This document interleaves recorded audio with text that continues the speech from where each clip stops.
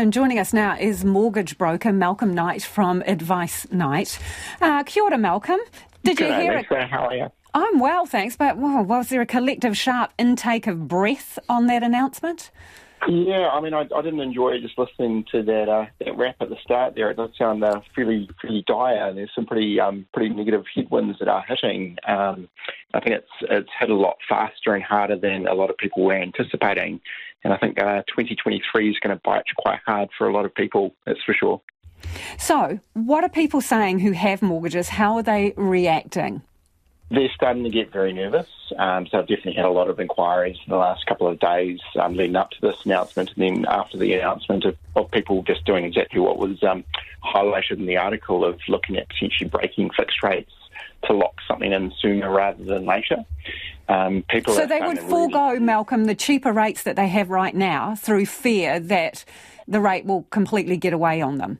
Correct. So it's a really bitter pill to swallow when you're sitting there on a nice 2.99% fixed rate. The bank doesn't mind you getting out of it, and they'll only charge you, say, a $10 admin fee, but then you're thrust straight into a 6% rate, which can have a fairly profound impact on your repayments. So, I mean, if you're looking at, say, an $800,000 mortgage, which is not atypical in an Auckland context, breaking that from 2.99 to, say, a 6.1% rate today, you're looking at $1,500 a month extra cost. And, you know, with the price of groceries, the cost of fuel, and particularly the cost of cheese where it is, an extra $350 a week can be quite hard to find for your average couple.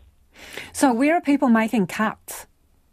You are starting to see people prioritise their expenditure. So looking at things like, do I need every single subscription television service, or could I live with potentially one or two subscription television services? You are seeing people avoiding the big ticket items at the supermarket, like the blocks of cheese, the steaks for the barbecue.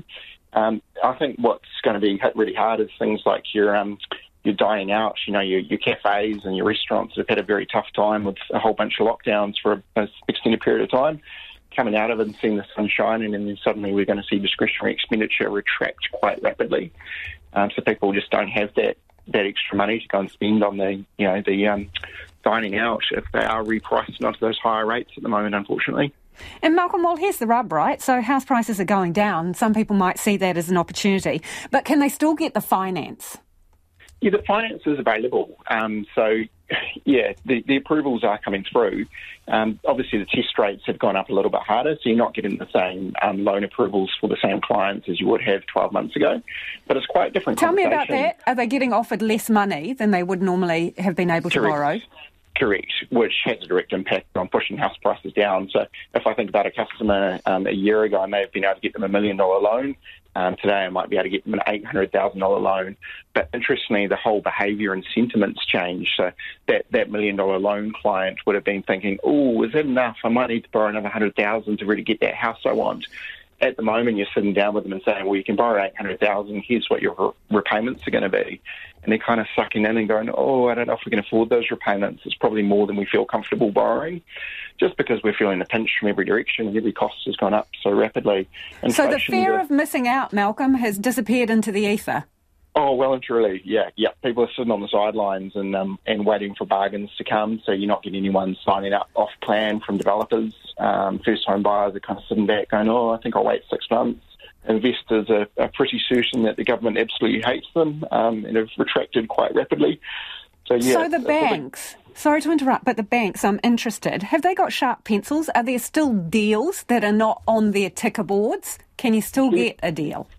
There are deals to be had. So obviously the banks do like lending money, and that is how they do make profit. So you are seeing really competitive offers in things like the refinance space, which can be a really good option for clients. You know, there's pretty good cash incentives. The banks will pay up to $25,000 cash for large loans, which is quite a nice sweetener.